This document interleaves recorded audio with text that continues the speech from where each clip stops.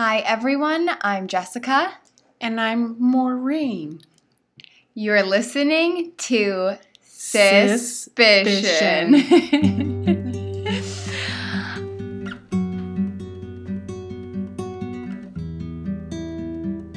We have another new voice for you. I know you're wondering, when is this family going to end? This is it. This is my mom, Maureen. Welcome to the show, Mom. Thank you. Thanks for having me.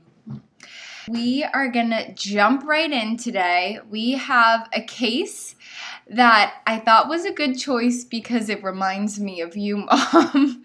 This feels like something you would end up doing. I think you and Sheila have something in common. Oh, yes. I mean, once people hear about Sheila, it's pretty remarkable what she ends up doing at a later point in life in her 50s. So that's not that old, but it's unusual. Yes. Yeah. And I'll give my mom a shout out. We talk about this a lot on the show, but my mom is actually the person who really got us into true crime. So if you think Morgan and I know a lot about true crime stories, we've got nothing on this woman. She was putting on Dateline when we were definitely too young for it. So she is excited to be here and to be talking about a true crime story. So with that, let's jump on in. Okay. Today we will be talking about the story of Angela Samota. Angela Samota started college at Southern Methodist University in Dallas, Texas in 1982. On her first day in college, she met her soon-to-be best friend and roommate, Sheila Wysocki. Everything was your typical college experience until 2 years later in 1984 when Angela was brutally murdered. On October 12, 1984, Angela was found in her bedroom in the early morning hours. She had been raped and violently stabbed 18 times, resulting in her death. That night, Samota and two friends, one male and one female, went to the State Fair of Texas. They also participated in the University of Texas football team's Red River Showdown, facing the University of Oklahoma. Sounds good. Mm-hmm. Red River Showdown? Fine. Some Southern football? Oh, big. I'm sure it's a big school football. Yes. Big university football. That is a blast. The friends then went out to the Rio Room dance club and stayed there until about 1 a.m. Angela then drove her two friends home and stopped by her boyfriend's apartment to say goodnight. Then finally, she went back to her own apartment. Quickly after Angela arrived home, though, her boyfriend called police to report that he had received a phone call from Angela that ended up disconnecting. So this made him feel uncomfortable, like something might have gone wrong. Oh. The police went to Angela's apartment and they found her body naked on her bed. And viciously stabbed 18 times. So And it was overkill. A lot of stab wounds to her actual heart. Oh my goodness. Which is what the wounds that ultimately led to her death. Angela was vivacious and friendly and one of the few women at the time in computer science and electrical engineering department. She was described by Sheila as a triple threat: great personality, very cute, and smart. And in 1984, being computer science and electrical engineering, it was unheard of.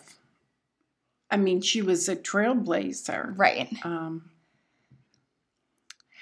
When Sheila went to the police station to answer questions about Angela's murder, she quickly understood that the police had already identified a suspect, Russell Buchanan. Russell was 4 or 5 years older than Angela, and he was already established in his career as an architect. Angela thought he could be a good connection for her with her future job. Because, yeah. As an architect in electrical engineering, you would work on projects together, I'm sure. And this shows what kind of person Angela was again, that, she still has like 2 years before she's graduating school and at this point. She's already thinking this is a good relationship. Exactly. That will provide connections. She's already networking. So she's serious. Sheila described her as very studious and academically inclined. So she really had her head on straight with what she wanted to do in the future. Oh, that is okay. So that explains she had invited him out that same night. So he was the male friend, and then her girlfriend, was it Sheila? It wasn't Sheila. It was another girlfriend. So it was Angela, Russell, and another female friend who were the three who went out that night that she was later murdered. All right. And they had been to the football game. Then they went to the club. Okay. So Russell was one of the last people to see her alive. And so I read Russell was their prime suspect at this time. They did suspect her boyfriend. Maybe not even suspect is the right word, but they did look into him. Yeah. So feels kind of typical of where the police would start their investigation. With the two men who saw her last. So they quickly ruled out the boyfriend and narrowed in on Russell. Wow. Okay, so Sheila told police that Russell had made her feel uncomfortable. So the few times she had met Russell, she just got a vibe that he was kind of creepy or something. Maybe she just was suspicious. Why did he want to hang out with two college sophomores or juniors? Or right. Because he was older, and it sounds like if he was working as an architect, so he was out of college. I don't know. I feel like 20 to 24, though, it's not so much of an aggressive it's not. It's gap. Not. So you're not in that much of a different place. Like 20 to 30. Right. You're in different places in your life. For sure. 20 to 24, that's not... You're still figuring things out. Yep. And girls do mature. Much younger age. Yes. Than males. Sheila was ready to do anything to help the police catch their top suspect, Russell. So she started talking to Russell to see if she could catch differences between the story he told that night and what he had told police had happened. And she even went so far as to go out to dinner with Russell, though she was terrified because she thought he was the killer of her best friend. And her mom, she wrote her mom, was like, "What are you doing? Don't go out with this person who's a murderer." And he was, at that point, the only suspect that the police were considering.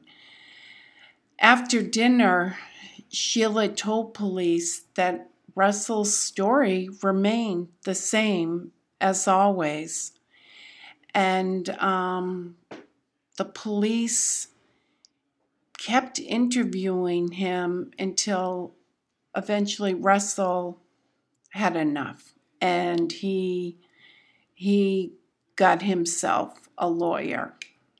Which is quite honestly, from all of the true crime cases that I've read about, people who are innocent and are convicted, I really think you kind of have to get a lawyer if you're talking to the police. Right. Because especially in this situation. Right. You gave them your account of what happened. And you were open at the beginning. There's just so many. I mean, you watched the Netflix miniseries about the Central Park Five. Oh my gosh. Or part of as much as you could handle of it. And so, especially after watching that and what happened to those boys in the police station. Oh, yeah. Just a very quick synopsis. We're not going to get into this too much, but the Netflix special is called When They See Us. But just what happened to the boys in the Central Park 5 case. These 5 boys were brought in for kind of being rowdy in the park. Next thing you know, police get them to confess to raping a woman in Central Park. They were very young boys. The police coerced them. None of them even knew each other, and eventually they were exonerated when the real rapist came forward. Yeah. And that's Russell at the time. He's not that old. And that can be very intimidating. I mean, he really spent a lot of time speaking with the police, and I'm sure he wanted to be helpful in finding out who did this. But if you have more than one police officer who's saying they think he's the one that committed this atrocious murder, he had to have a lawyer. Yes. And it turns out he got himself a notorious attorney called Richard Haynes, and Richard Racehorse Haynes, the name he went by, yeah. He was notorious for getting guilty people off, and so that made Sheila think, oh, that's why Russell got himself that famous attorney, because he's guilty of the murder and he wants one of the best defense attorneys to get him acquitted of all charges. But really, it was a smart move if he felt, wait, I'm innocent, I'm being railroaded. I need the best attorney. So after just investigating Angela's horrible murder, they stopped the investigation because there was no physical evidence, right? Well, there was physical evidence. Oh, right. So they did do a rape kit and collect all of this physical evidence. But they had no way of testing it, analyzing it. No, they did not have DNA. DNA was very new at this point. Okay, because is it 1984, 85? Yep, exactly. So, though they did collect evidence, and you hope that they stored it properly and it didn't get lost somewhere. But it's interesting. Sheila never returned to college. She was an emotional wreck. I don't think I could. Yeah. It feels it changed very everything. close to, it changed everything for her. So she did not return to college.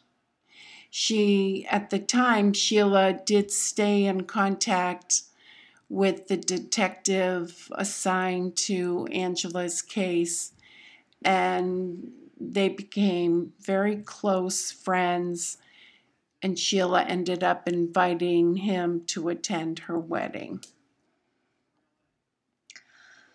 So for years, Sheila tried to move on from this time in her life, always keeping Angela in her mind, of course, but progressing with her own life. Until 2004, about 20 years after Angela was murdered, Sheila was reading for Bible study when she says that she looked to her right and saw Angela. Oh, just like a ghost. Looked up and just could see her friend as if she was standing in front of her. Okay. Sheila took that as a sign and picked up the phone and immediately called the Dallas Police Department. She originally asked to speak with the cold case detectives, but they didn't have a cold case department there. So she asked to speak with the detective that she had gotten close to from all those years ago, who was on Angela's case, the one who went to her wedding. Okay, yeah. But he never called her back. Sheila continued calling. I believe I read that she called over 750 times. Oh my gosh. And she was met with the same silence. Oh no. During this time, though, Sheila was doing her due diligence. She started compiling information about all the rapes that happened during the time around Angela's murder so that she could see maybe any patterns. Yeah. Exactly. Yeah. One day, Sheila was venting about getting nowhere with the case with those detectives to the head of security in her gated community.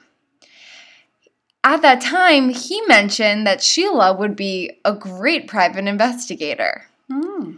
And Sheila took this as another sign.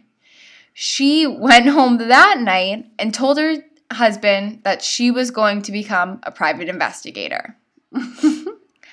Sheila needed to be sponsored. That's a criteria of becoming a private investigator. And she was lucky enough that the security guys in her gated community were willing to sponsor her. They taught her everything they knew, and she studied really hard for her private investigator exam. And she passed. Sheila started working as a PI in her community and thought that now, since she's a professional, she's credible, yeah, of course the police would sit down and work with her. And she said, how stupid was I? They couldn't have cared less. Right. I mean, she's, as far as they know, she's a soccer mom. She attends Bible study. She's probably in the local garden club. And they're like, she just can't let it go. Yes. She has no idea what she's doing or what she's talking about. But they were underestimating Sheila. They sure were. Because Sheila was not going to give up. Finally, the police were tired of hearing from her, so they reopened the case. And they assigned a new female detective, Linda Crum, to the case. And Linda started to take Sheila seriously. The detective told Sheila that they had the evidence they needed to find Angela's murderer. So this was very interesting. At one point, the police had told Sheila that the evidence in Angela's crime had been destroyed in a flood. Yeah, see, I know that happens. But then Linda said, "Oh no, we have it. Oh It's all my preserved." gosh. I don't know where So the what- breakdown was there, but... And what evidence did they have? So they had skin from Angela's attacker. They had skin under Angela's fingernails that belonged to her attacker because Angela, she fought back. Mm-hmm. They also had semen from a rape kit that they had done. Mm-hmm. So 2 different samples for DNA. Yeah. They went through the process to submit the DNA for testing in 2008. And unlike what you experience when you're watching CSI or any of those Criminal Minds, any of those SVU, any of those TV shows, this testing is not quick. So it was almost 2 years later, in later 2009, that they actually got the DNA results back. Wow. When the results came in, the detective called Sheila right away and said, "We've got him." Sheila was expecting to hear Russell Buchanan's name, and instead, the detective said a name that Sheila had never heard before. Sheila refers to Angela's killer as the Beast, but his real name was Donald Bess, Bess. He was a serial rapist out on parole at the time Angela was raped and murdered. At the time he was identified as Angela's killer, he was serving a life sentence for 1 count of aggravated rape, 1 count of aggravated kidnapping, and 1 count of sexual assault. So just to clarify here, Donald Bess was paroled when Angela was raped and murdered. Yeah. Then he wasn't out too long when he actually faced charges for aggravated rape, aggravated kidnapping, and sexual assault. So when they identified him as Angela's killer, he was already serving a life sentence. Okay. So he was in jail when they identified him. But now, and that's interesting. So he was serving a life sentence for a victim who survived. Yes. Aggravated rape, aggravated kidnapping, Yes. and sexual assault. But then they had the physical evidence they needed to prove he murdered Angela. Yes. And, who knows why. She might have fought back and he just wanted to silence her.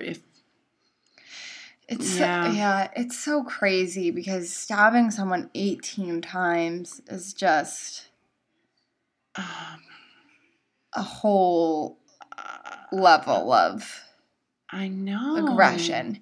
I mean, none of this clearly was his first time doing this. No. He was in prison as a serial rapist before he murdered and raped Angela. He was back in prison after he attacked Angela. His ex-wife came forward at Angela's trial to say that he had abused her and their child. He was a bad guy. Well, Sheila refers to him as the Beast, and that is exactly what he was. He was a vicious beast. Sheila traveled to Dallas to see Angela finally get justice. At this point, it's 24, 25 years after her brutal murder. Bess was sentenced to death in 2010. Today, he remains on death row.